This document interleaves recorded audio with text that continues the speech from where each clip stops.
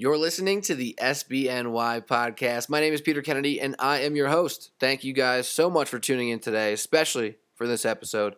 At the end of last week, I had a great opportunity to sit down with a guy who goes by the name of Nate Stupar. And if you don't know him, you're going to get to know him throughout this episode. But he is a linebacker for the New Orleans Saints. Has spent some time in Atlanta, some time in San Francisco, and he made his upbringing in the game of football at Linebacker U. Yes, Nate Stupar is a graduate of Penn State. But today I'm coming at you live, just recording this little intro from Vail, Colorado. I'm about to enjoy myself, a great little vacation, but I didn't want to leave the SBNY listeners out to dry, so I sat down with Nate. We had a great talk about NFL draft, rule changes, his come up in the game of football, some of the great guys he plays with, Sean Payton, Drew Brees, all that fun stuff. So stay tuned. Hopefully you guys enjoyed. Let me know what you think. Hit me on Twitter, at @PKennedy with 2 Y's, or if you feel so kind, leave a rating and review on iTunes or Apple Podcast app. Let me know what you think. But this is the Sports Blog New York podcast with special guest Nate Stupar, New Orleans Saints. Stay tuned.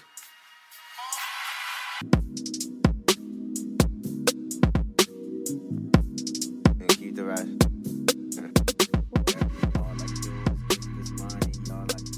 What's up, everybody? You're listening to the SBNY podcast with your host, Peter Kennedy. Today, I am joined with a very special guest.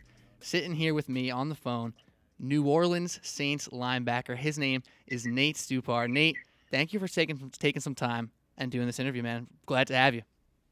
No problem, man. Thanks for having me. Excited.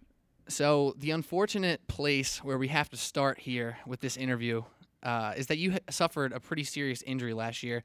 About week 6, you did one of those injuries that everyone's afraid to hear now. You tore your ACL, right? So ended your season, set you back from what looked like a promising start, had a good 2016.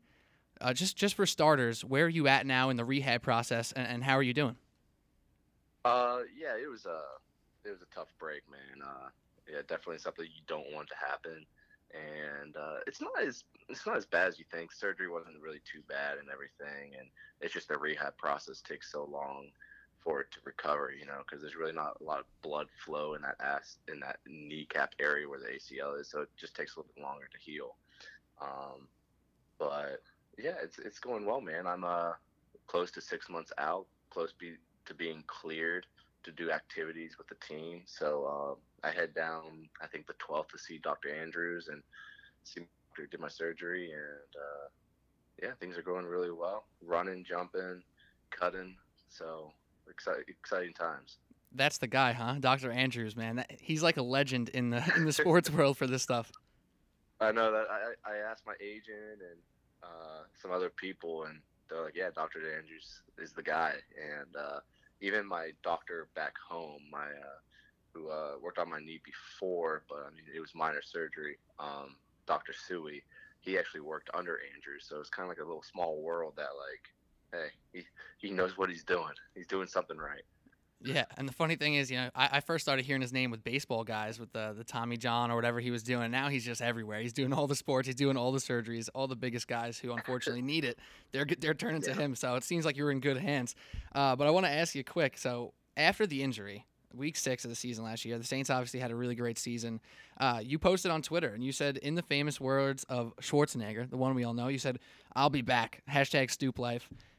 And added the Saints. Are you living up to your tweet post-injury? Are you on your way back? Are you going to be back better than ever? That's what I'm trying to be. I mean, obviously, I just turned 30 March 14th, so I'm in the big 3-0 stages of my life. Congratulations. And I'm feeling good, man. Eating really well and enjoying my time with my family, my kids, and just having a really stronger purpose of going in and working out and trying to have a stronger comeback. And I'm on year 7 in the NFL. I mean, I'm pro. My career has been more than I expected, So I'm excited for the next couple of years and try to make them the best years possible, and try to make even bigger impact than the previous years. That's fantastic. And now you're part of a team, the New Orleans Saints, obviously, who made a good little playoff run last year. Will probably wish they made it a little bit further, but that doesn't mean they can't come back strong and do it again. So I'm sure you're going to be glad to be part of that. But before we jump back into some stuff about the Saints and your Hall of Fame quarterback and coach Sean Payton and Drew Brees, I want to pop back a little bit further because you are a linebacker, Nate Stupar of the New Orleans Saints. You hopped around. You've played for the Falcons, a couple other teams, but your big chunks have been with the Falcons and Saints. But even before that, you were a linebacker at what a lot of people like to call Linebacker U. You are a Penn State graduate, 4 years, over 200 tackles in your career. You went to Linebacker U, man.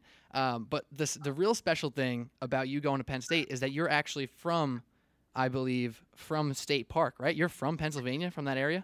Yeah, they call us townies. We call ourselves townies there. So, yeah, I'm from State College. I went to school 3 miles away from my house, and I would have chose I was a defensive end and tight end in college, in high school, and I knew I wanted to play linebacker, but I'm like, where am I going to go to try to be the best linebacker that I can be? And at that time, Ron Vanderlinden, linebacker coach, was pumping out guys of like Paul Plazazny, Sean Lee was a big name, Navarre Boom, and Josh Hall was doing really well. Tamba Ali, Dan Connor, so like just people like that. And obviously right now, I mean, you have when I was playing there, you had Joe Hodges, who's still playing, who was actually here, Mike Motti, who was here last year, me, all on the same team. So I mean, it's just crazy how many linebackers are from Penn State are in the league. And Mike Hall, I can't forget Mike Hall. Mike Hall is balling.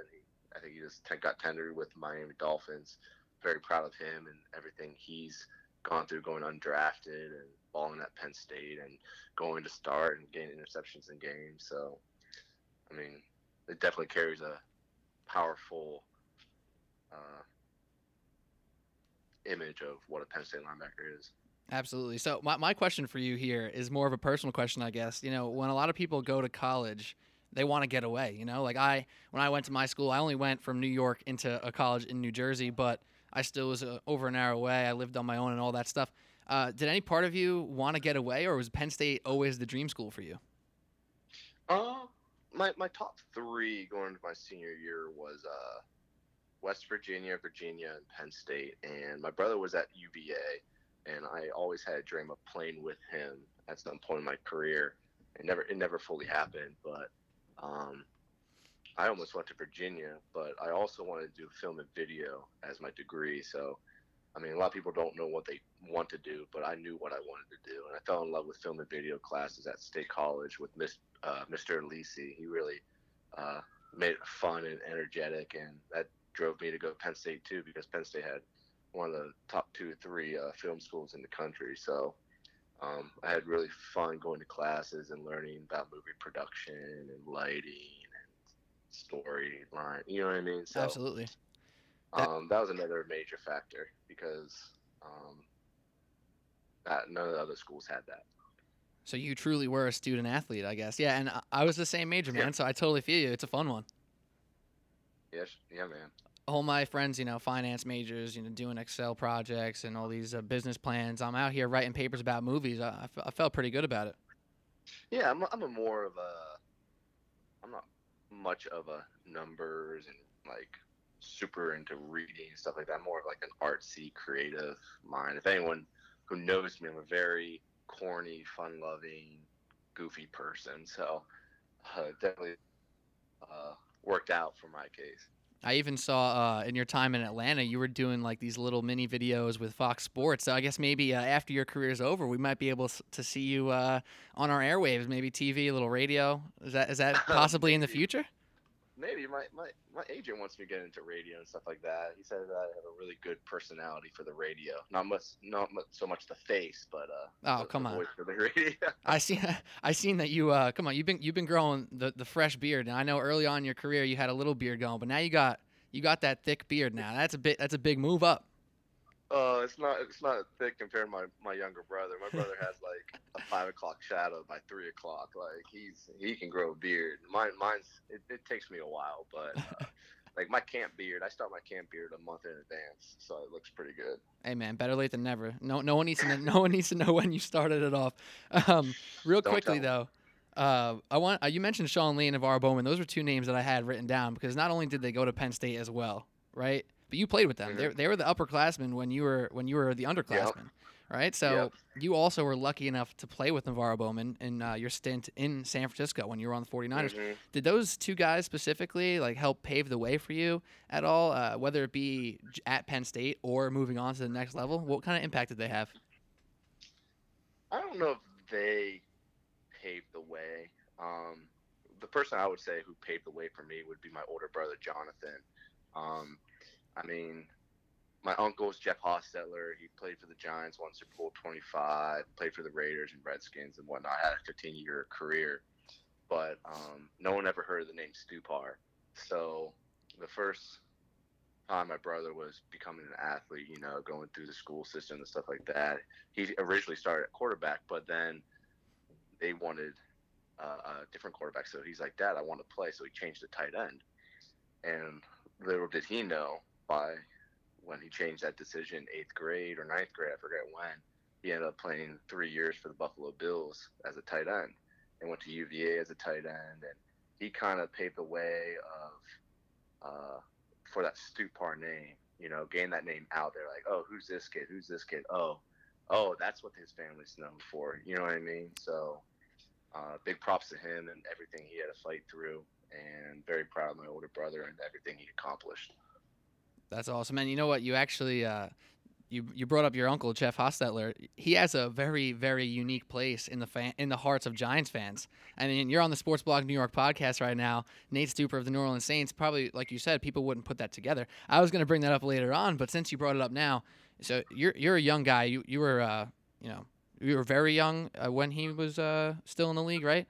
So I don't know if Yeah, I remember going to a game and playing in parking lots of Oakland Raider games and staying with the craziest Oakland Raider fans and stuff like that.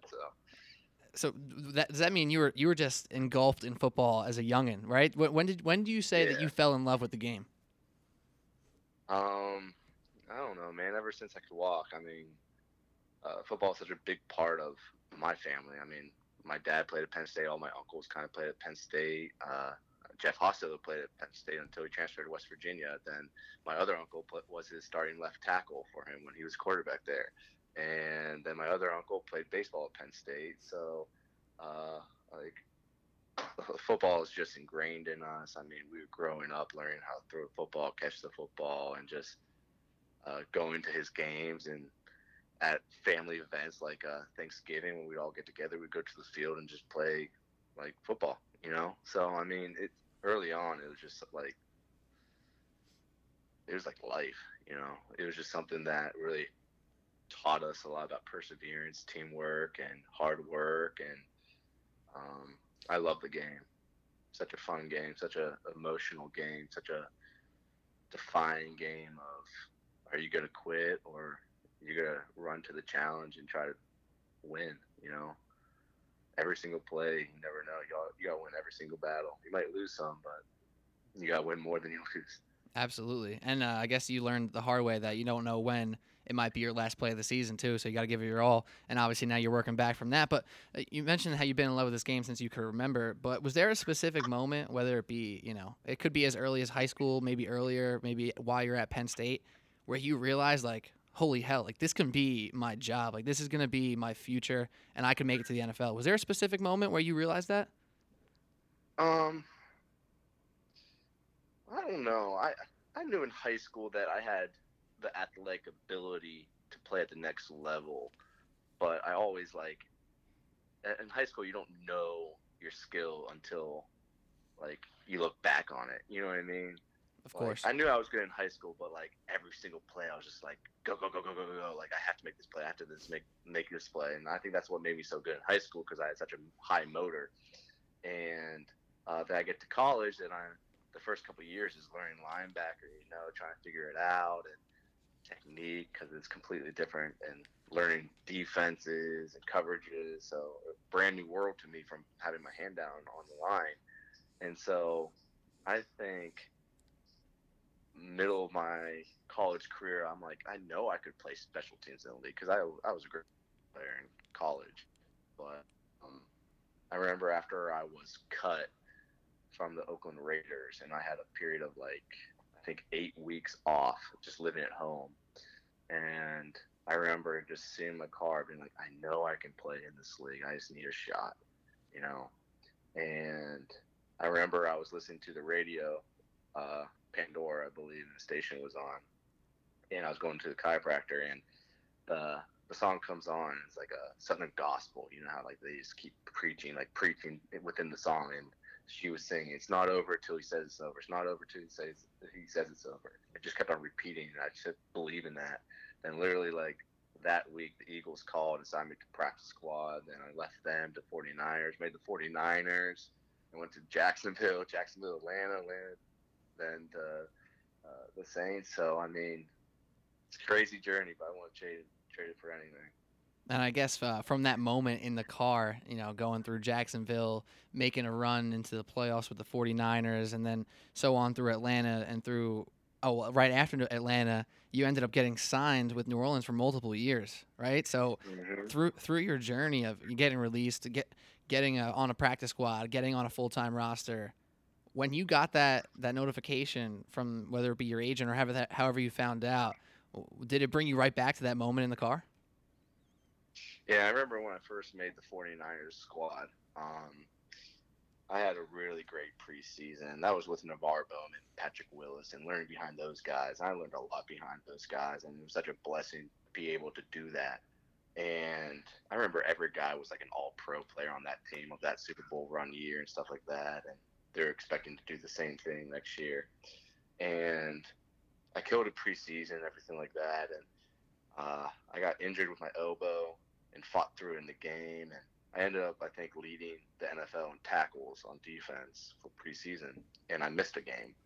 And I remember going to that meeting, and Coach Harbaugh was just like, hey, you guys are the guys, like, hey, welcome to the team. And I'm sitting next to Navarro Bowman, Patrick Willis, and Kaepernick, and it was just a surreal moment. And I'm like, oh my gosh, I just freaking made the 49ers roster. That's and amazing. These guys are like all pros. And I had to act cool, you know what I mean? You had to act like, hey, like, this is just like every day, you know? You just got me a little jacked up right there, man. That's but, awesome. I mean, it's very humbling because, like, you look back and you're like, all the hard work, all the plays, all the time you put into it, and it finally pays off, and people actually see it and respect what you're doing and everything like that, and took a chance on you. I'll always be thankful for Coach Harbaugh and 49ers when they gave me my first shot of playing on a team, you know. So now that your former coach Harbaugh is at Michigan, can you root for him at all? I mean, a little bit of a rivalry there, no? I mean, I like him as a coach, like that. But Penn State playing Michigan, I'm going Penn State all day. That's what I like to hear, man. I mean, that was a layup right there for you. I just wanted to make sure. You can't trick me. Of course. Now you said you play with Coach Harbaugh. You play with the Niners. You play with the Falcons. You see Matt Ryan work every day across the ball from you. I'm sure you're going up against him in practice. And now you move over to the New Orleans Saints, right? And that's another team that's won a Super Bowl in the past, 10, 12 years, whenever it was. They have a really strong culture, obviously, being in New Orleans, having Sean Payton, having Drew Brees. The fans down there are insane for all the right reasons. What is the culture like in New Orleans playing football? Because the Saints is that city's team. You know, a lot of cities have a little bit of a split between maybe NBA and NFL or MLB and NFL, yada yada yada. But New Orleans is Saints town. So what was that like for you joining that squad?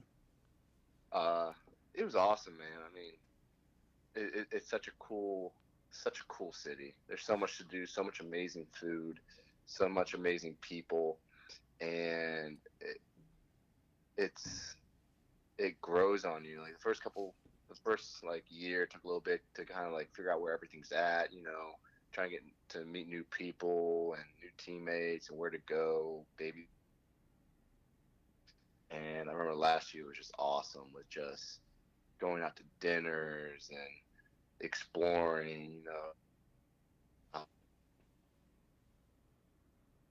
on one of the the boats on the Mississippi, having dinner, and going down to Bourbon for the restaurants, and the warehouse district. There's so much identity in this city. They know who they are, and they don't they don't uh,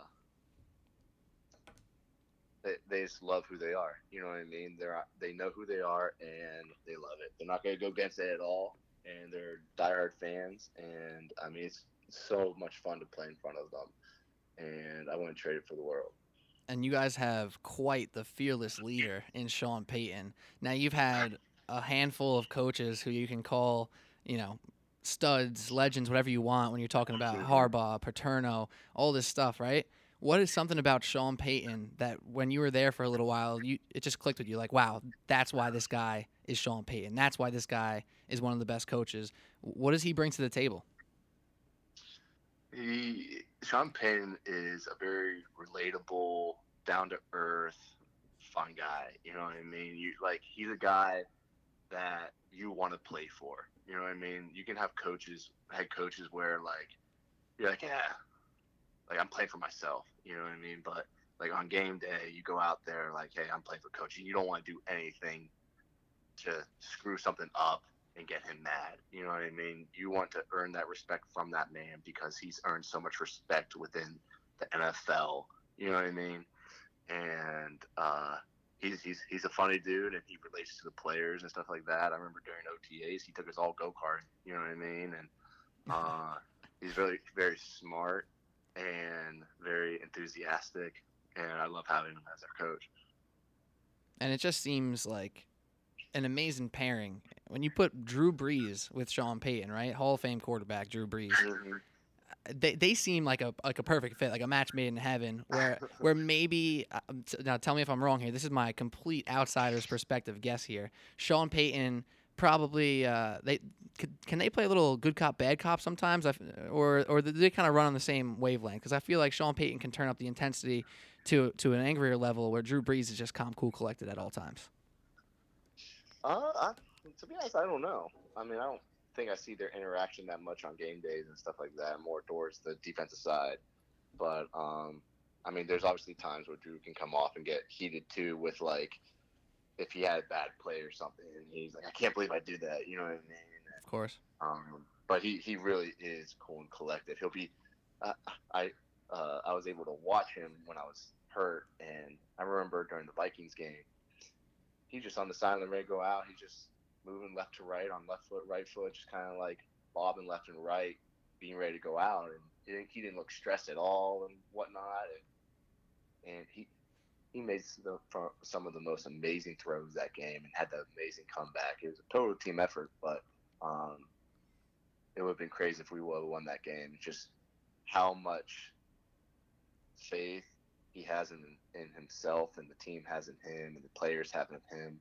I mean, you see, I see all the work he puts in. Not many people can say that because he's there before anyone else gets there. He's in the film room with the other quarterbacks. He's there. He's always doing something. He's always getting better, and he's always working on himself to become better.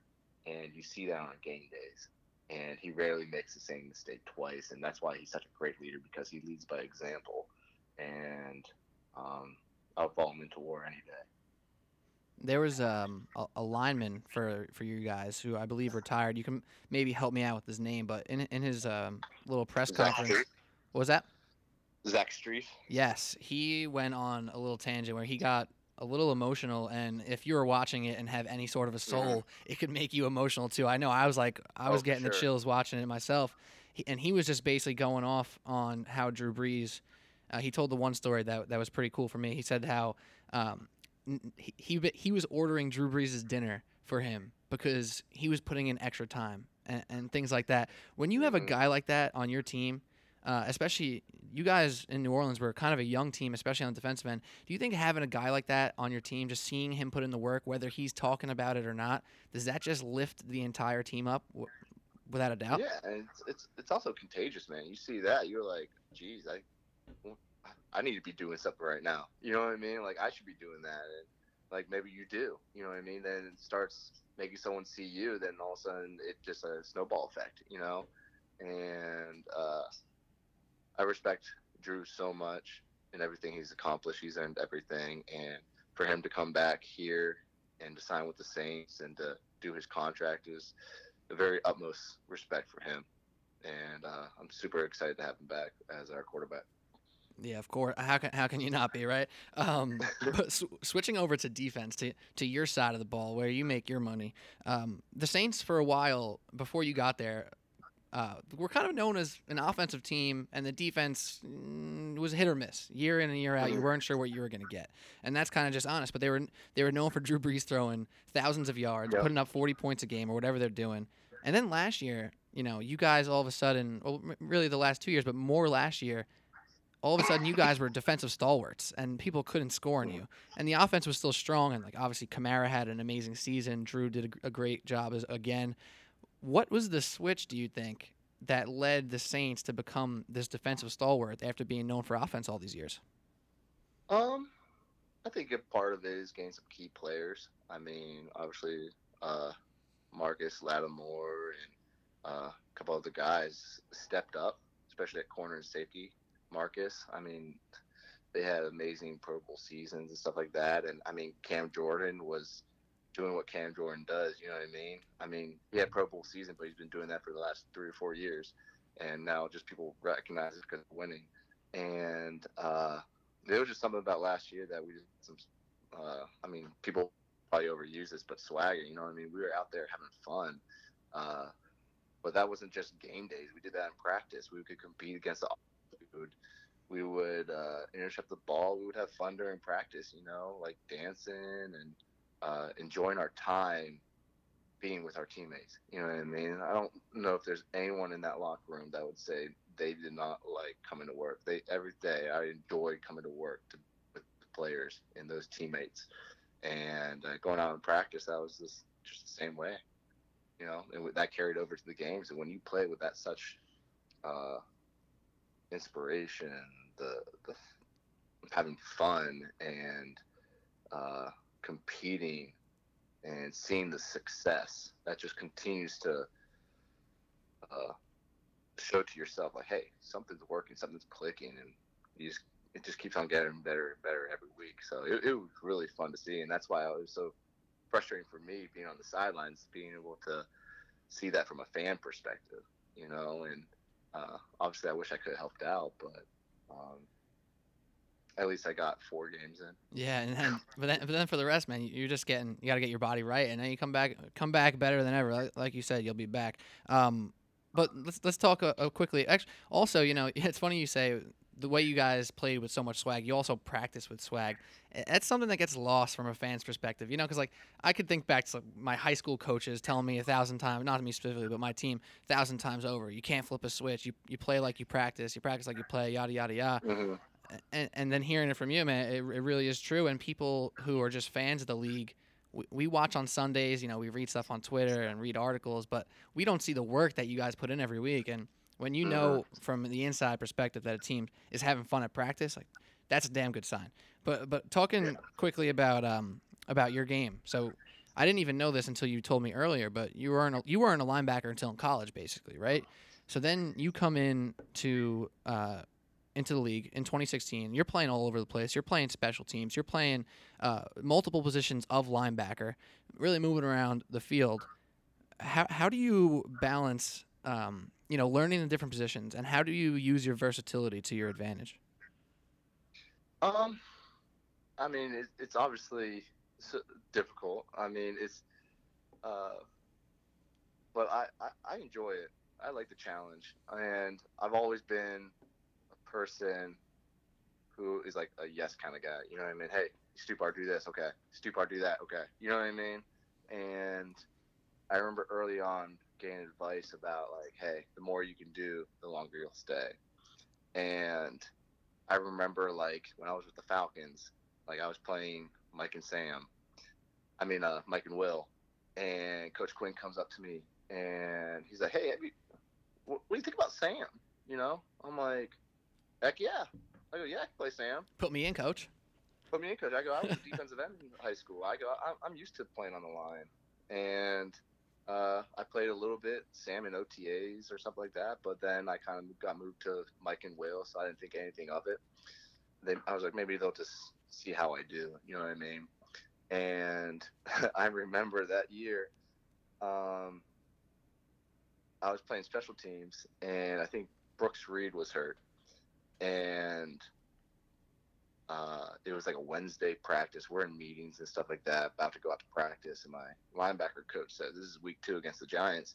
He's like, "Oh yeah, Stupar, you're starting Sam this week." I turn around and look at him, kind of like, "What?" Because I didn't play Sam like maybe like a day or two in OTAs and maybe 5 reps in preseason. And I look at him. He goes, "Stupar, are you okay? You good?" I'm like, "Yeah."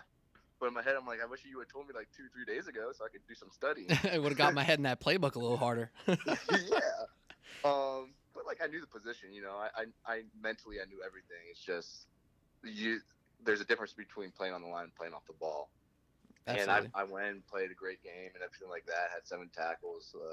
Did really well that game. My parents came because it was like my first start in my career. And then later that year, I needed to play Will. And one game I had to play Mike. So, I mean, it's just something where the more you can do, and I take pride in that, knowing all the positions, even what nickel is doing or what the safeties are doing or defensive linemen, you know, it just, if you know all those spots, you can play all the spots. You know, you can, hey, this guy's playing hook curl, I got to have the curl flat if I'm over here kind of thing, you know. Right. And fill in the blanks, basically. Yeah, and it's been working out. I mean, I'm going on year 7, killing on special teams, and I just do my job and make plays when I have to, when I play defense, and simple as that. Yeah, man. I saw something that you tweeted. It was a very simple, eloquent tweet. All you used was one little emoji, but it was a quote tweet. And I want to get to this for a hot second here. So there's a couple of rule changes popping through the NFL right now, right? Mm-hmm. And as a said special teams guy and a guy who plays defense, it kind of seems like some of these rules are going against your pride and joy. Do you feel like the defense is getting left behind in these rule changes a little bit? Shit, it's been like that for the past 10 years. I mean, it is what it is. You know, we just got to make do. I mean, you can't complain about it. You know what I mean? You just got to go and do your job and do it the best of your ability. Obviously, the game is changing, and they're caring about more of our protection. But, I mean, it is what it is. You just got to adapt to it. And, yeah, it stinks. But, I mean, where else are you guys supposed to hit the guy? You know what I mean? I guess I'll just grab him by his arm and try to tackle him. Adapt and survive, it seems like, as well. Another thing, real quick, we don't need to talk about this for too long, but fans really enjoyed freaking out about the catch rule the past year or two. Is that something the players were also freaking out about? Did you guys feel like you were in the dark? Like, what was that about for you guys? I'm so glad they finally changed it because I remember when Jesse James, I know Jesse, and he plays for the Steelers, and when they called that ball incomplete, I'm like, are you kidding me? I go, he caught the ball, made a move, and turned around, and as soon as he crossed the goal line, it's a touchdown, regardless. You know what I mean? What if some guy catches the ball going out of bounds and reaches across the pylon? They call it a touchdown. That's a you know what I mean? Like, yeah, the consistency. It's just so frustrating. It should be a common sense rule. You see it. Oh, did he catch the ball? Was he bobbling it all? Blah blah. Okay, he caught the ball? Okay. I don't care if it touched the ground a little bit. He has control with both hands. Who cares if the ball touches the ground? It did not help that much that he caught it to help catch it. You know what I mean? Of course, man. I mean, I'm with you because I don't want to come on this podcast anymore and have to talk about a damn catch rule. Like, I want to talk about football. I want to talk about sports. It changed too many outcomes. Way too many outcomes. For real. So hopefully it's a little simpler this year. But a couple more things I want to get to before I don't want to keep you too long. I don't know how busy you are at the moment, but the NFL draft obviously has been a huge topic of conversation this year. I don't know.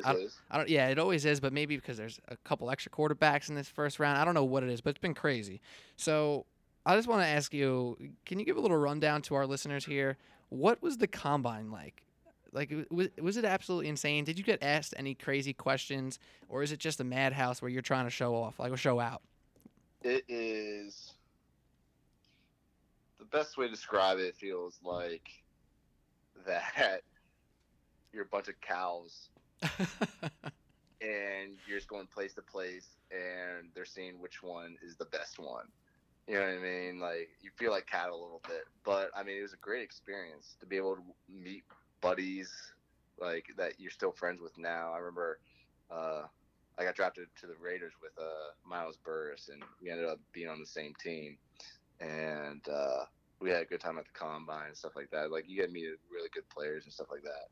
And for me, it was a chance to show what I got. I mean, I didn't start 4 years or 3 years. I didn't have my huge name coming out of college, and going out and testing and showing who I am as a player in the open field and doing drills. I mean, I feel like that's another reason why I got drafted. So it obviously gives a kid like me who doesn't have a shot in the dark a chance, you know. Absolutely. And I was on the bubble too. I wasn't even with the first round of getting asked. They kind of, hey, you're on the bubble. You gotta wait for to see how many juniors declare for the draft. I'm like, please don't go juniors, you know. Stay for your senior year. It's worth it. Yeah, and so I get the call, and I go to the draft. Have a great. I go to the combine. Have a great combine. Killed it. Yeah, I wasn't the fastest 40 time. Cam Jordan makes fun of me for posting my video of my combine on Instagram. Yeah, I seen that on Instagram. I saw it. Wait, but I'm like, what do you mean? Going on year 7, baby. Going on year 7. It's got you. I see on Pro Football Reference. Now, correct me if I'm wrong. It has you as your combine running a 4.65. That's not too shabby. Oh, then you're looking at the wrong time. I think I ran like a 4.78 or something electric, and I was like, yeah, I'm definitely faster than that. It was. I was surprised when we got to the combine, and you had to have your feet behind the line. I didn't know, so I had to change up my whole entire stance on the fly. Oh, wow. Like that. So kind of freaked me out. Hey, well, someone at Pro Football Reference is looking out for Nate Stupar, man. He's got you at a 4.65. Whoever that is. Big shout out. Shout out Pro Football Reference. All right, one more thing on the draft. If you can go back right now, like so, current 30-year-old Nate, right? What piece of advice could you give yourself going into that draft process? And also, you know, you can mention that advice to say somebody who's in the draft right now. I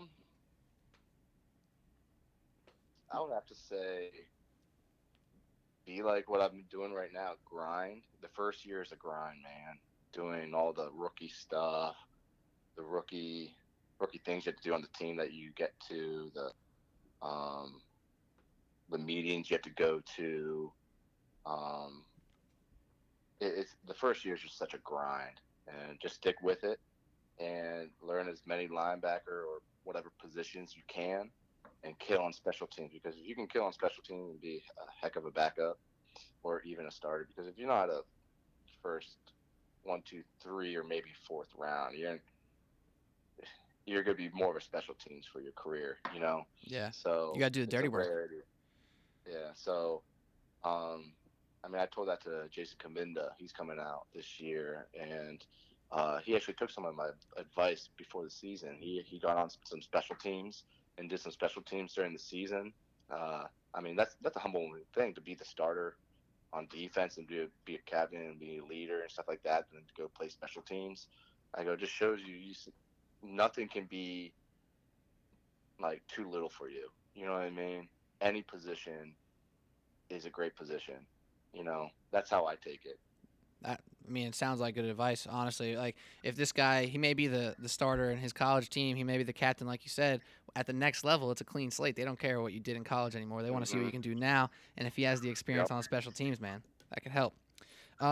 So you said special teams. You're doing the dirty work. You're doing all you can. Is that where the nickname Nasty Nate came from? Nasty Nate came from.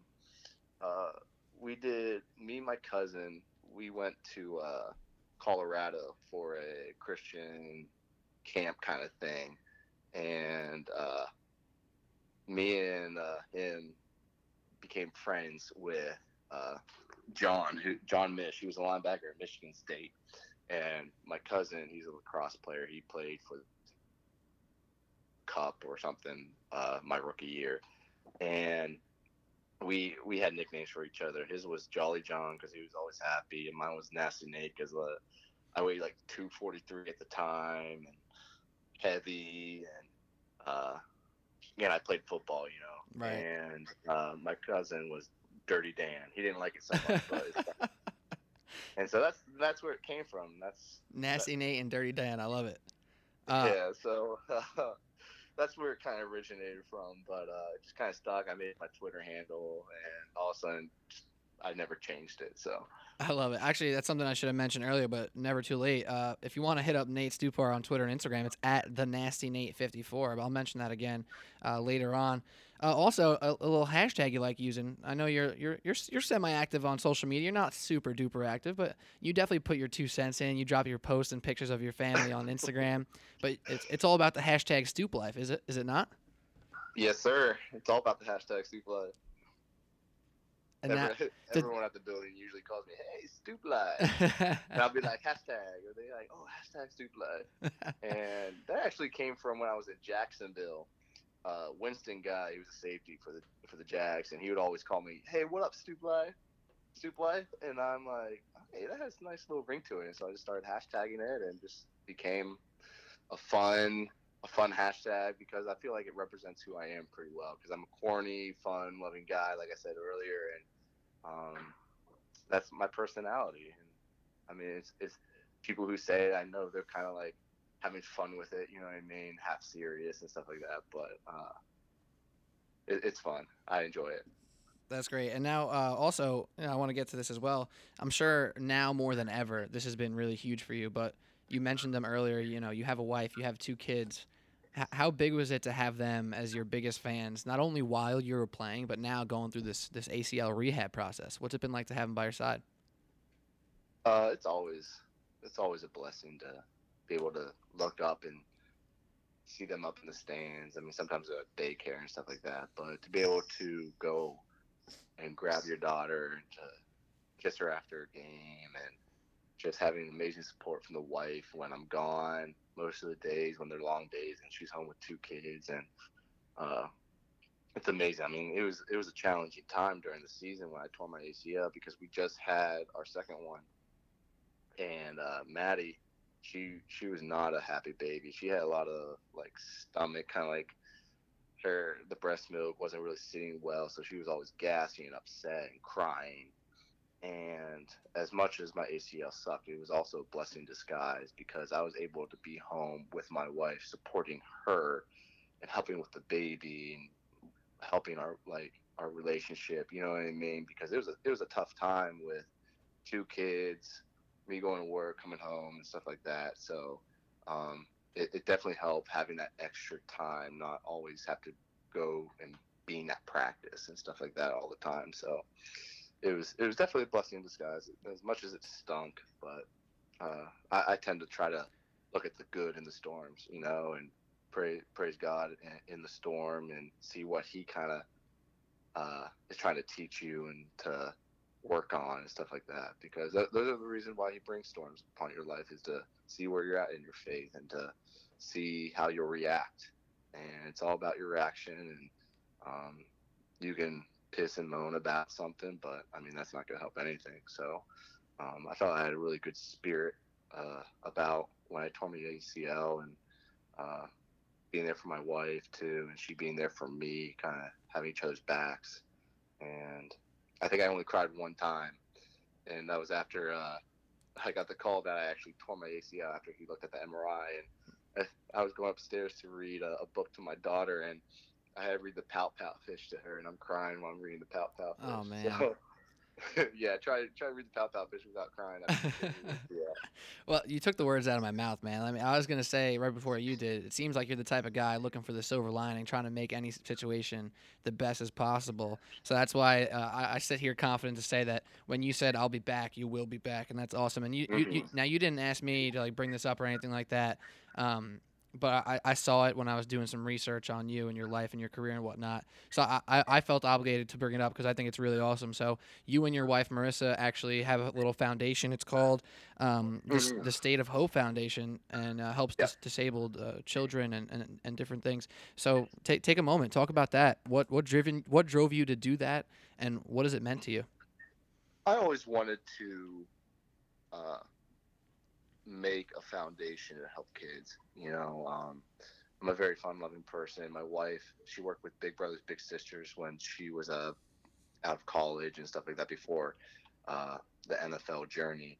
And we just have a passion for kids and helping them in low-income family homes, single-parent homes, and just less fortunate situations. And I just never knew where to start. And I remember one year, my buddy Joe Gazza and his wife flew down to New Orleans to come to Drew Brees' event and come hang out. And we were talking by the pool one day, and I'm like, I always wanted to start one, but I never knew where and didn't know what to do. He goes, dude, I could help you out with that. I go, really? He goes, yeah, I'd love to do that, get involved in that, blah, blah, blah. And I mean, literally like 2 months later, we had like an LLC or 501c3 for the foundation. And Joe Gazza, he's the president right now, and he's such a hardworking man and very dedicated man, very passionate. And I won't want anyone else running the foundation besides him. He's a very trustworthy man, and he's a man of his word. And he's also funny and yet serious, and we can banter back and forth. But at the end of the day, we always say, hey, we're just trying to find the cheese. We're in a maze, and we're a mouse, and we're just trying to find the cheese together. And so very glad he flew down and helped with the foundation, because we're doing really great stuff with the foundation with a backpack program called Carry On Program to give backpacks to foster kids in the Center County area. We're helping with T-shirts and gifts during Christmas for Park Forest Day Preschool. We're helping with meals on the weekends for kids who don't have food. We got some good things brewing, and we're really excited about it. And we have our golf tournament coming up June 30th in State College, Pennsylvania. Hey, there you go. Second annual celebrity golf tournament. Bringing it close to home. Yes, sir. And last year was a blast, and we're expected to hopefully double this year in foursomes and continue to grow each and every year. That's fantastic, man.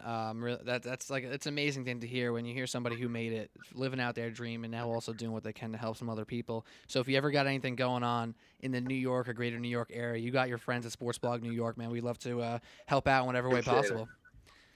Hey, come get a foursome, come golf. Oh, over by Penn State, man. I might have to reach out. Well, I'll reach out to the people that matter. Make that happen. www.stateofhopefoundation.org/events. That's awesome. I'll also post that on our website in the link for this podcast as well. That'll be in there for sure. Now, all right, man. I don't want to hold you too much longer, so I have one more question. This one's a fun one.